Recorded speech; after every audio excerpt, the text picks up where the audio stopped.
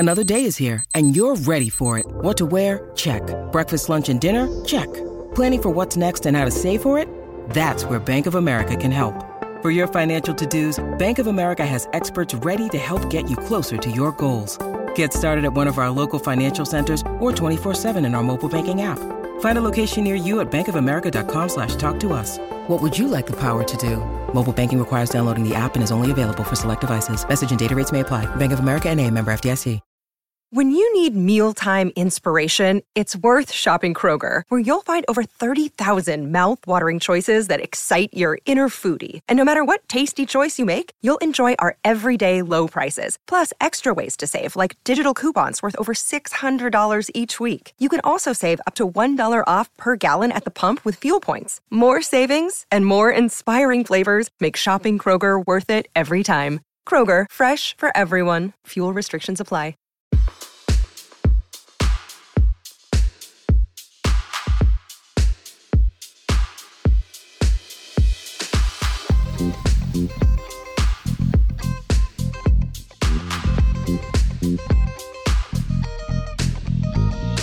Hey everyone, John Wertheim here. It is this week's Sports Illustrated Tennis Podcast. With the season finally over and with the 2020 season a few days away from starting, we have this narrow band to hand out some awards and recap 2019, actually the last year of the decade, but we're going to limit this just to 2019.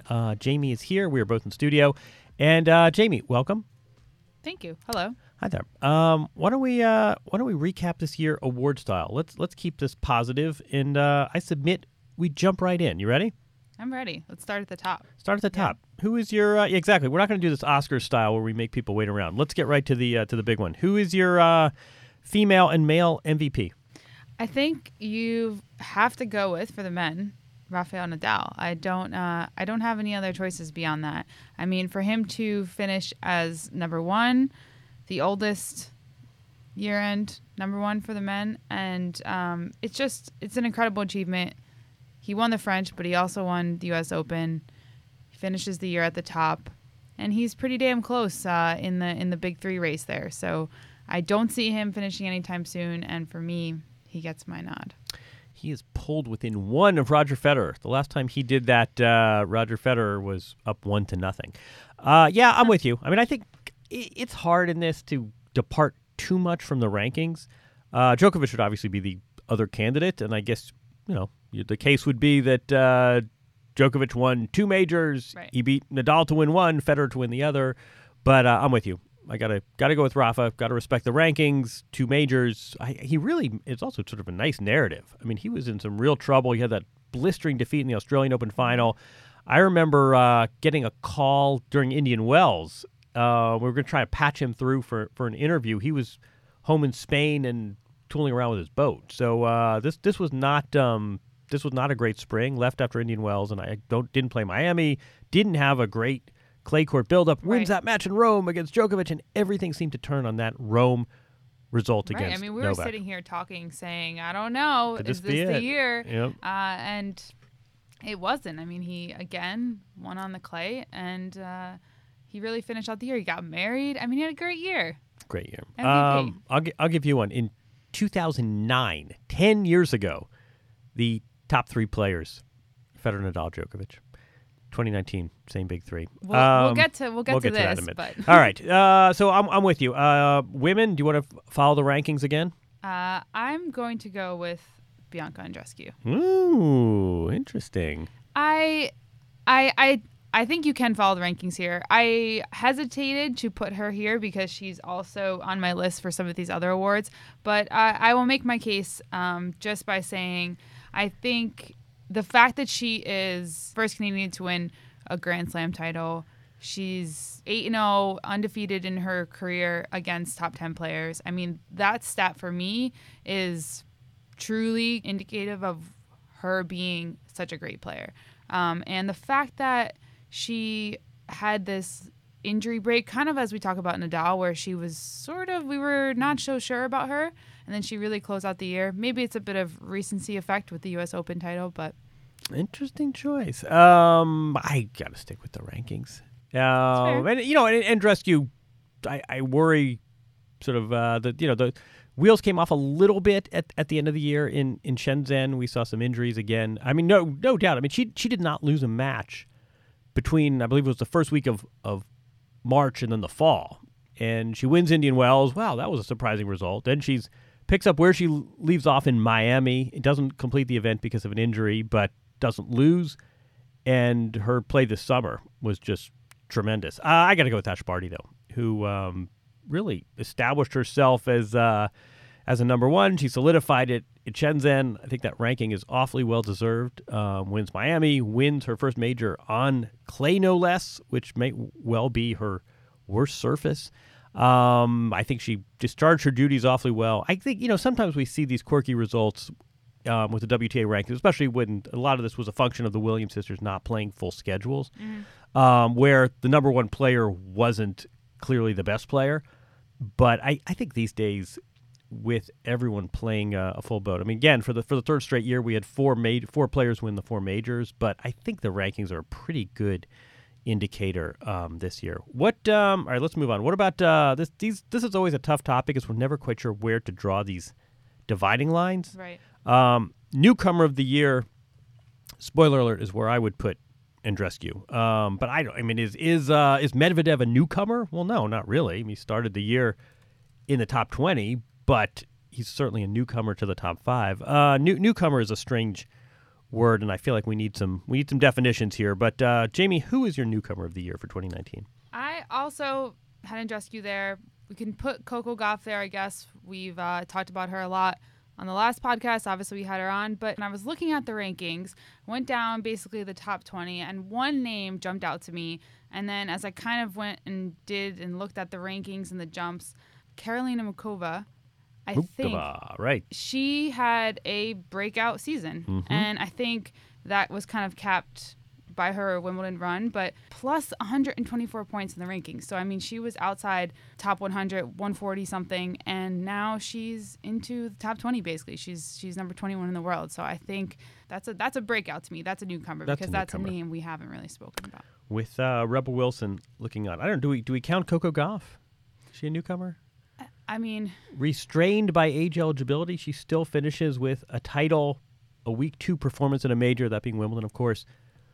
Wins in galore. I mean, she won 29 matches and top 75 ranking, and in doubles as well.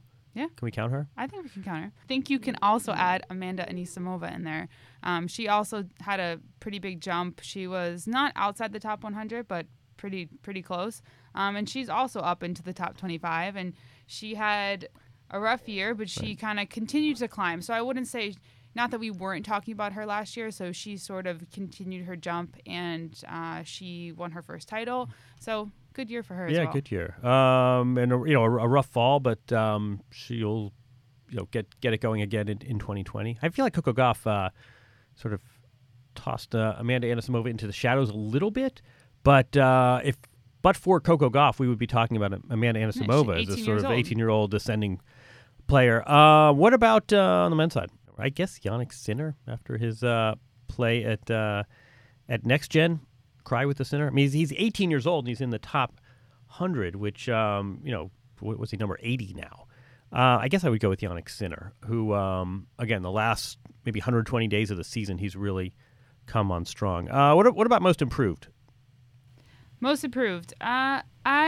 This is a tough one for me on the women's side, but for the men's, I put Matteo Berrettini. Oh, that's good. I thought that he was, he surprisingly finishes the year at number 8.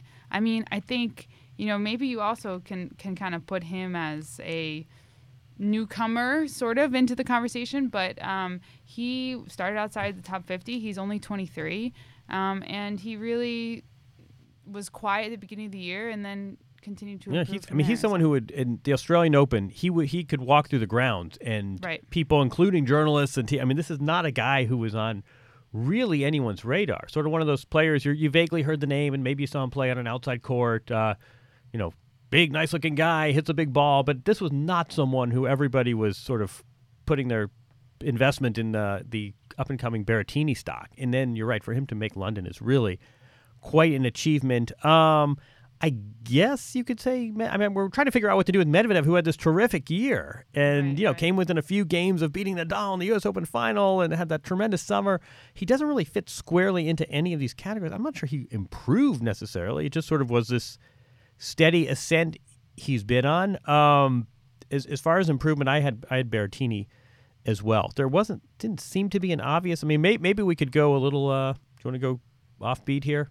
Maybe the one-handed backhand was the improved player of 2019. We saw 3 of them deployed with great success in London. But I don't know if there's an obvious. I mean, Felix. We talked about Felix, who cracked the top 20 as a teenager, and yet he didn't really have an awesome year. And I think he would be the first. He would be the first to admit that. He was quite quiet in the second half of the year. So it's hard to put him in there. I think you want to, because I think if we go down our list and we say looking ahead to 2020, he's a person that you're going to put in the conversation a little bit because he's sort of been quiet towards the end of this year. But I'm not sure he fits there either. We need another category here for like a. It's also, I mean, a performer or something. No, you're right. I mean, I think I'll tell you who mine is on the women, and maybe that'll help. But no, I mean, I think something else we saw this year was that we all love the major winners, and they are what they are. These 3 guys are. We've exhausted the store of superlatives. What goes on a level below, there are a lot of ranking points in flux. And you have a player at the U.S. Open, Denis Shapovalov. He comes in. What's the story with this guy's career? He's not even seeded. And he puts together a nice fall. Doesn't necessarily blow the doors off anyone, but, he puts together a nice fall, gets some nice wins, and suddenly he's deep inside the top 20. Did he improve? Well, I don't know if he would consider this a smash. Certainly from a ranking standpoint, he's got to be pleased with where he ended up. Grigor Dimitrov, same thing. I mean, this guy was in danger of falling out of the top 100. He beats Federer at the U.S. Open, plays deep into week 2, has a fine fall, and Grigor Dimitrov's career is back on track. Did he have a great improved year? I don't think he would say so, but the ranking allotments when you don't win these majors, they come at very strange clusters. Right. I think it's hard with tennis. We're so segmented.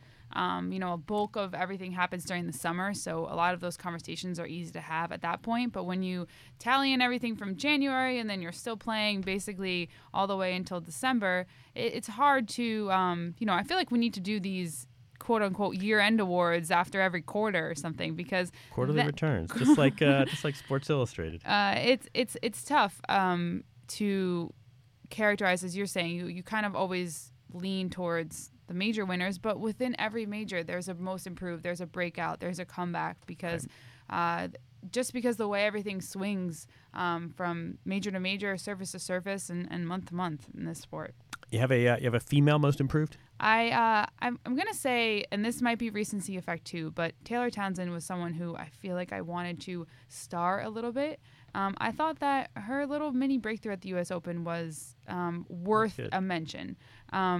Again, this is like, can we look at her entire year and say she deserves a, breakthrough comeback award for the entire 2019? I'm not sure. But I think that given her past and the fact that she had to qualify for the U.S. Open and just kind of the whole emotions surrounding everything in all of those matches, I feel like she deserved a little bit of a mention here. I'm totally with you. Taylor Townsend is one of those players that makes it very hard to be neutral. If you don't root for her for all sorts of reasons, some of them her backstory, some of them simply her style, some of them her social media game. She's different. She's fun. I'm with her. Mine was, which is sort of the more conventional most improved. Ali Risk, closing in on age 30, career high in the rankings. Takes down Ash Barty, who was the top seed at Wimbledon, into the top 20. Ali Risk is. I think that's a more conventional most improved. Someone who's always been a nice player. She's excelled on grass, good athlete, and really put it together this year and ended up. And she doesn't necessarily defend a ton. I mean, Ali Risk, it's not out of the question, could be a top 10 player by Indian Wells, Miami, and got married as well. Sonia Kennan's a player who's now in the top 15. Again, I don't know if that's a breakthrough. I don't know if that's improvement so much as that's just sort of a steady climb up the charts. It's not as though she had a great setback or this bit of adversity that she had to overcome, but Sonia Kennan is there as well. All right, what about... I see this as very male-heavy, this next category. Comeback Player of the Year. Who do you have? This one was hard for me, too. I wrote down two names that I'm not sure necessarily characterized, but I wrote down Stan Wawrinka and I wrote down Belinda Bencic. Oh, good. I had two, you and your Swiss bias show again. Bencic was my women's choice as well. I think that's fair. I think that's a good say. I think we missed her on tour, and she really did come back and, had that injury, and she came back really strong this year. 22 years old and already a comeback winner. I went with Joe Tsonga, who I think very quietly put together an awfully nice year in his mid-30s, husband, father, and won 3 titles. Nice to see him still playing at a high level. Again, one of the good guys. Dan Evans, do you here's a philosophical point to consider. Can you be comeback player of the year when the adversity was your own doing? Which was the case with Dan Evans, but still back in the top 50. I think Tiger good for Woods him. has proven that. Yeah, he exactly. can do that. We just need some time and sympathy. Nice year for Dan Evans. Andrei Rublev was a player who was really struggling with some back injuries, and he later put in on No Rubens Instagram feed, had some sort of emotional fraying as well, and came back turning a very solid year. I also off the menu, I would go with doubles. Nice comeback year for doubles. The Bryan brothers have announced this will be their last year. The Bryan brothers did not win a major this year. We'll talk about dominant team in a second, but nice year for doubles. We saw a lot of players. Indian Wells is always the first place we go for this, for a tournament where the top singles players play alongside a partner. But there were a lot of fun doubles matches, a lot of singles players playing doubles, a lot of players like Tsitsipas, who it wasn't going to be week in, week out, but 8, 10, 12 times a year, he would play alongside a partner. Everyone wins when that happens. I thought doubles got a little bit of the short shrift, certainly from a publicity standpoint at London. We didn't hear much about those results. But I think doubles had a very nice year on the men's side and the women's side as well. I agree. I mean, you look at Ash Barty, you talk about her as your MVP, and doubles is probably another reason why she deserves that. And she's teaming up with Azarenka, and the fact that she can finish the year number 1 and still kind of be pretty active in doubles is impressive. All the more reason to like Ash Barty. Not often you see a women's doubles team not named Williams where both players have won singles majors, as is the case with Barty Azarenka. What about, did you have a favorite match this year? I think, how could you not, Wimbledon final, Federer-Djokovic? Yeah. No, I think you're right. And I think the hardcore tennis fans can pick some amazing match from a Tuesday in Houston. Of course. I think you've got to. I think when we talk about the great matches, I think you're right. You need a momentous occasion. I mean, there's just a lot of weird things about that match that sort of make it memorable. I mean, if we're saying... I think you're absolutely right. I mean, best match of the year. I mean, it was just a scratching, clawing kind of match. Weird rhythms. This a tiebreaker. I mean, it was just, it's crazy. We will stress this again, that the 2 major swing that rested on the result, right? I mean, that one serve that Federer hits that clips the tape, Djokovic had guessed wrong. If that serve finds its spot and doesn't hit the net, we're talking about not just Federer wins Wimbledon and it's a completely different narrative, and it's a different narrative for Djokovic this season. I mean, think about what that win meant for Djokovic this year. If Djokovic does not win that Wimbledon final, how does he reflect on his 2019? Well, he won Australia, and then after that, it was a lot of disappointment, some strange off-court stuff, the ATP Tour hijinks. That Wimbledon match really, in some ways, in a strange thing to say about a guy with 16 majors, that salvaged his season. Saved him, yeah. No, I mean, looking back. No, I think you're right. In 30 years, if we do some long documentary about the big 3, this match is in there. It has to be. Yep.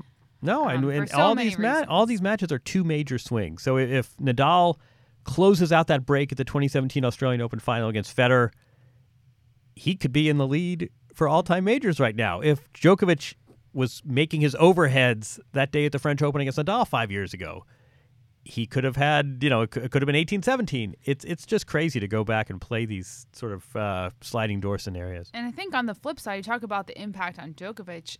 I'm not sure we have actually truly seen the impact that match has had on Federer. I think that will come to fruition in 2020. I think we'll really see. I mean, we heard him say that that really affected him, and that he, kind of had to step away, and it, he continued to think about it, which is not something we typically hear from Federer. He's pretty, close the door on the locker room and head to dinner with the family. So the fact that he was opening up about that being really impactful on him, I think we're still going to see how that final shakes out for him. When he beat Djokovic last week in London and played, that's as well as I've seen him play in recent memory. You sort of said, this was the exorcism. I'm not sure. Then he lost it. Yeah, I know. And it's also, again, say it again, best of 3 versus best of 5. Exactly. I don't, for some reason. But I think it was important to show he could still beat this guy. Yeah, I agree. I mean, you want to talk about matches of the year as of late. I mean, the fact that Dominic Thiem beat Djokovic in the ATP finals on hard courts, that match was pretty damn good too. But again, I'm not sure how much weight we can put on these year-end finals. We talked about it with Mark Knowles. The fact that there are just so many things weighing on the players, and it's at the that end stage of the year. I'm not sure that it really means a whole lot in the greater scheme of things, especially with certain players. I mean, they have to be thinking the same way. Right. No, I mean, those 3 guys are playing for majors right now. You mentioned Dominic Thiem. I would put Dominic Thiem beating Djokovic in that very, very strange 2-day match at the French Open when Djokovic may or may not have just gotten in his car and left and dared the tournament to do anything about it. I think you're right. I had the same match of the year as you did, mostly because of the history at stake, the Wimbledon final. But I also thought that Nadal-Medvedev U.S. Open final was just thoroughly enjoyable as a sporting event. And it's nice when these events end without an absolutely disconsolate loser. I mean, Medvedev was a good sport about it. It was a great day for him. He really pressed the guy with 19 slams on the other side of the net. It was sort of one of those sporting events where, in a way, everybody goes home happy. Did you have a women's match? It was a little harder for me. I think the Osaka Kvitova, the Australian Open final. Was pretty good, pretty damn good. Doubles team of the year. Let's give doubles some love. Let's stress again. Bob and Mike Bryant announced on Tennis Channel that 2020 would be their final year. I think they were 41. 41? I should look that up. I think they turned 42 in 2020. That's amazing. What's your prediction for them for 2020? I think, doubles can be such a crapshoot in a lot of ways within the match itself, but also who's healthy, who's partnering with whom. 42 is a big number, and their spouses and kids and life changes to go with it. But I think the fact that they've really committed to making this their final year, and I think they want to walk off into the sunset. They've retired from Davis Cup. I don't necessarily think that Mike in particular is going to. I mean, the thinking at one point was that might Mike stay with another partner. It doesn't seem like that's the case. I think they can be competitive, and so much can happen in doubles, and their track record speaks for itself. I wouldn't be surprised if they picked off another major. But who's your team for? Well, you go first. 20. I got to follow the rankings on this for 2019. The Colombians, Cabal and Farah, via USC. I got to. I think I got to go straight with the rankings this time. Two straight Grand Slam titles. One more. I had that in there. Exactly. I thought we could give a shout out to Jamie Murray and Bethany Maddox-Sands. Oh, nice. I feel like mixed doubles gets not as much love. Right. We don't talk about doubles having a comeback. Mixed doubles needs a comeback. I thought it was good at the U.S. Open. Again, maybe some recency effect here, but nice to see Bethany Maddox-Sands kind of back on the court. And yeah, a little shout out. Good shout out. As long as we're talking Murrays and shout outs, should we have considered Andy for comeback player of the year? It's a good point. That's such a strange story. It's all confined to a year. I'm thinking he's our 2020 front runner for comeback player of the year. Maybe he fits into story of the year, which is a very open category. But let's jump there. All right. While we're here, essentially retired. And then we all saw the compendium video. I mean, that was a weird thing. I mean, you wrote it. We saw the videos. We saw the highlight reels. We heard everything, and all of a sudden, I think that just took on a momentum of its own, and I think he was very distressed, quite reasonably, quite rightly, Andy Murray, when he was there in Melbourne and his body just wasn't cooperating, and he'd had it. He's got a wife, his kids at home, and said, enough is enough. I wrote this too. I think it was relevant that this happened against Djokovic, who's the player born within a few weeks of him, who he's often compared. If this were a practice session against Marius Kopel, maybe he thinks differently. But the fact that it was Djokovic on the other side of the net is the benchmark. And all of a sudden they start filming their tribute videos, and you get the feeling it was the runaway tribute. This was, Huck Finn, Tom Sawyer at his own funeral. And then Andy Murray sort of says, well, maybe we'll give this thing a shot. Maybe we'll try this out at Wimbledon, playing doubles and mixed doubles. Then he sachets to singles, and suddenly he's winning titles in Belgium. And here we are. I think Andy Murray is our front runner as comeback player for 2020. So let's acknowledge him. But we didn't do women's doubles. All the rankings. Let's do Babosh and Mladenovic, who are pretty much the best in the business. Coach of the year? I had a weird one, right? It is a weird one. I think you can pick Andreescu's coach. I think that's a fair choice. But I also was thinking that Torben Beltz with Donna Vekic. Donna Vekic, interesting. Formerly with Angie Kerber was Torben Beltz. That's interesting. Donna Vekic, nice solid year. I feel like Donna Vekic still has sort of a hump to get over. All the game is there, but that's an interesting choice. I'll give you that. She's into the top 20 career high.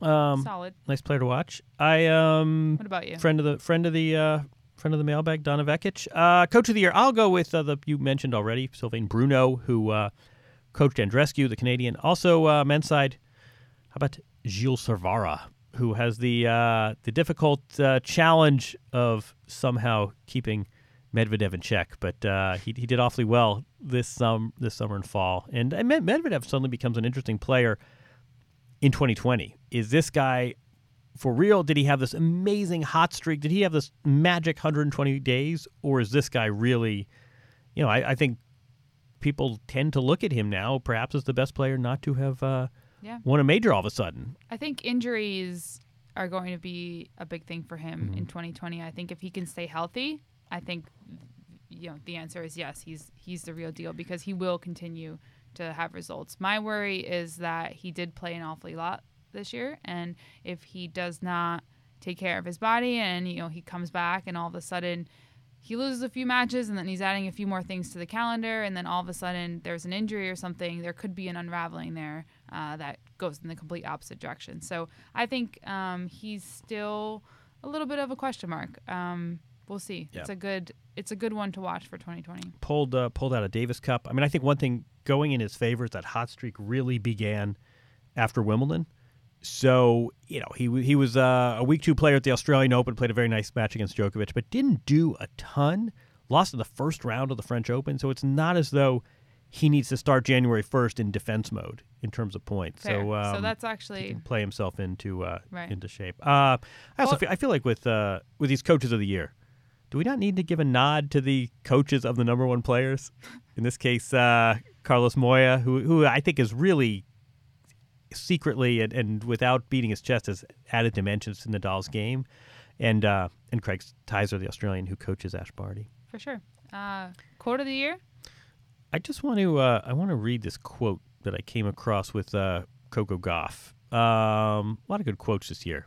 Djokovic post-Wimbledon was a quote machine. Taylor Townsend at the U.S. Open. But this is Coco Gauff, and you'll remember this moment where she has this overhyped match against Naomi Osaka. Big stadium, ESPN goes crazy on this match, and it wasn't particularly competitive. It looked like what it was, which is a junior player against the defending champion. And Coco Gauff was distraught and maybe a little bit embarrassed, and Naomi Osaka very gamely encouraged her to sort of take in the moment, and you'll get me next time. And Coco Gauff says, age 15, no coaching, no nothing. I mean, this is her response.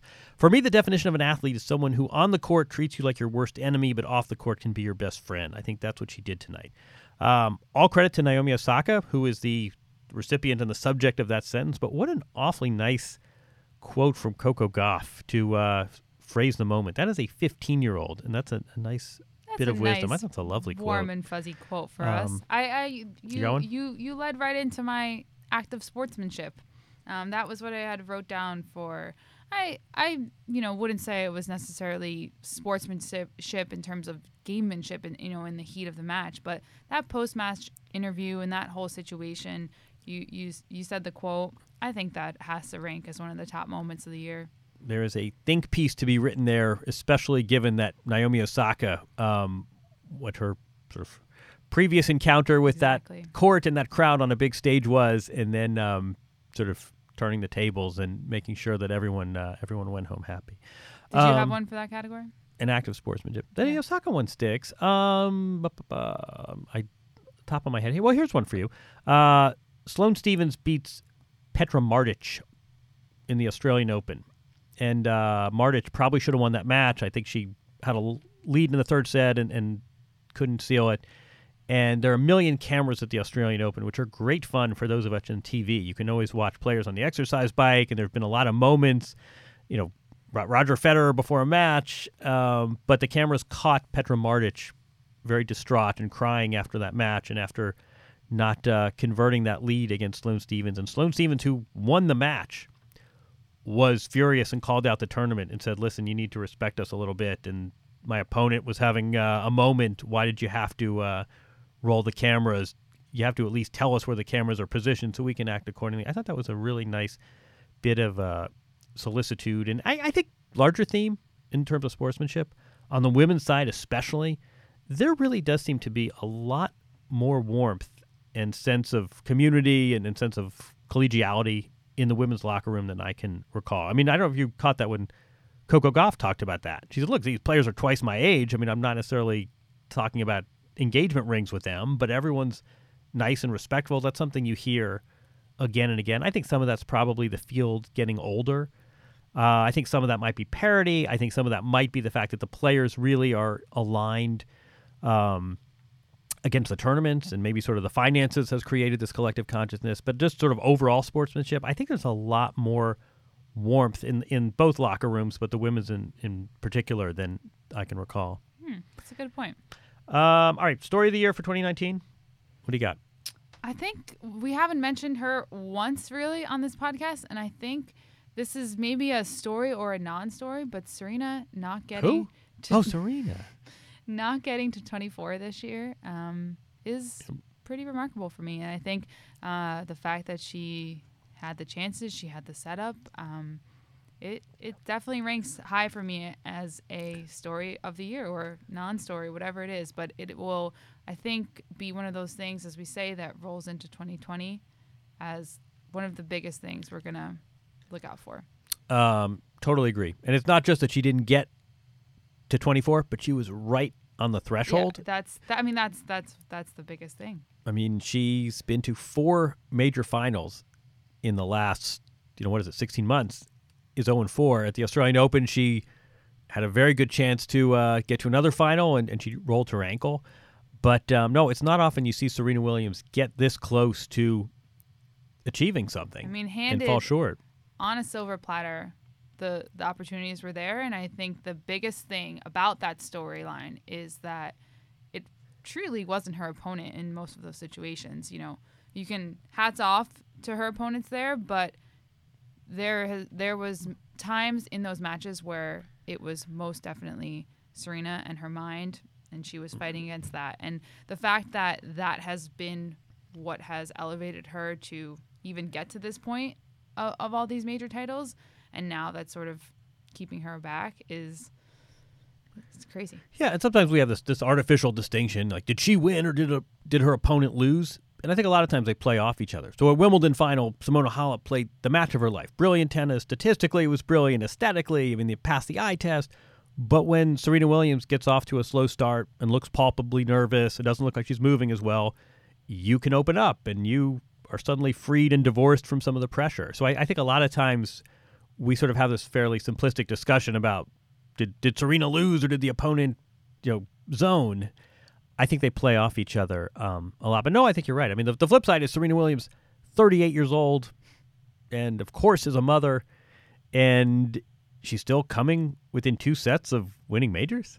So, I mean, if I'm in Serena's camp, there's a sort of an easy way to spin this. If she were losing in round 3 and looking like she were on the rocking chair tour, you sort of maybe have a heart-to-heart with her, but I think the heart-to-heart now is, look, you are really, really close. There are matches in the course of this tournament where you look like Serena Williams circa 2003. Mm-hmm. So it's that's one of my big stories for 2020. I think you're right. I mean, I think on the men's side, macro stories, big three keeps rolling. Yeah. And we can wonder where we can wonder why nobody has toppled these three kings, but the truth of the matter, like I said, 2009, it's crazy. These guys 1, 2, 3 in the rankings. 2010, these guys are 3, 2, 1 in the rankings. So, so long, farewell, Thomas Burdick, which I think sort of, I mean, guy hasn't been a factor for 2 years. He's had back problems. He's north of 30, but still, that was a bit of a surprise. And Dominika Cibulkova. And Cibulkova, exactly. Nicholas Almagro, Max Mirny, who else? Tim Smyczek, Bagdatis, Yuzhny, a lot of good players saying farewell. We'll see how many of them will pull a Kim Clijsters and reconsider their retirement. Nothing wrong with that, especially in an individual sport. All right, finally, let's spin this to 2020. Big stories you're looking for as we start not just a new year, Jamie, but a new decade. A new decade. I mean, I think we said it. I think, can the big three continue, or will the newcomers finally break through and win a major? We've been saying this for a long time. I think on the women's side, we talk about Serena, and on the flip side of that, I think one of the storylines that will continue is just the newcomers. In the young players, you've got 18, 19, 22, 23-year-olds, Ash Barty at the top of the rankings. Those are all, and Andy Murray. Andy Murray's an interesting sort of wild card for 20. No, but I think I think the sport is actually kind of transitioning awfully well. I mean, for years and years we've been saying, boy, this sport is really in for a reckoning when there's no big three and no Serena Williams. And I think Maria Sharapova might have been a bit of a dry run here, where you probably sell some extra tickets and you have a little more attention when she's in the mix, but she's sort of transitions a bit to the background. And you know what? Other players fill the vacuum. And as long as they're still handing out trophies on the second Sunday, people are still going to watch. There's still a lot of opportunity. It may take us a while to warm to Matteo Berrettini the way we, the Berrettini-Dominic Thiem French Open final might not be Federer-Nadal, but you know what? The sport persists, and it will be interesting to see we haven't had a non-Big Three major winner since the 2016 U.S. Open. So we're up to 12 straight now. And on the women's side, I think you're right. We have a lot of different players winning. We'll see who has staying power. I mean, again, Naomi Osaka was a terrific story, in part because she won back-to-back majors. And we'll see. Andreescu, again, Simona Halep has something to build on. Ash Barty's now number one. Naomi Osaka will be going for her third major.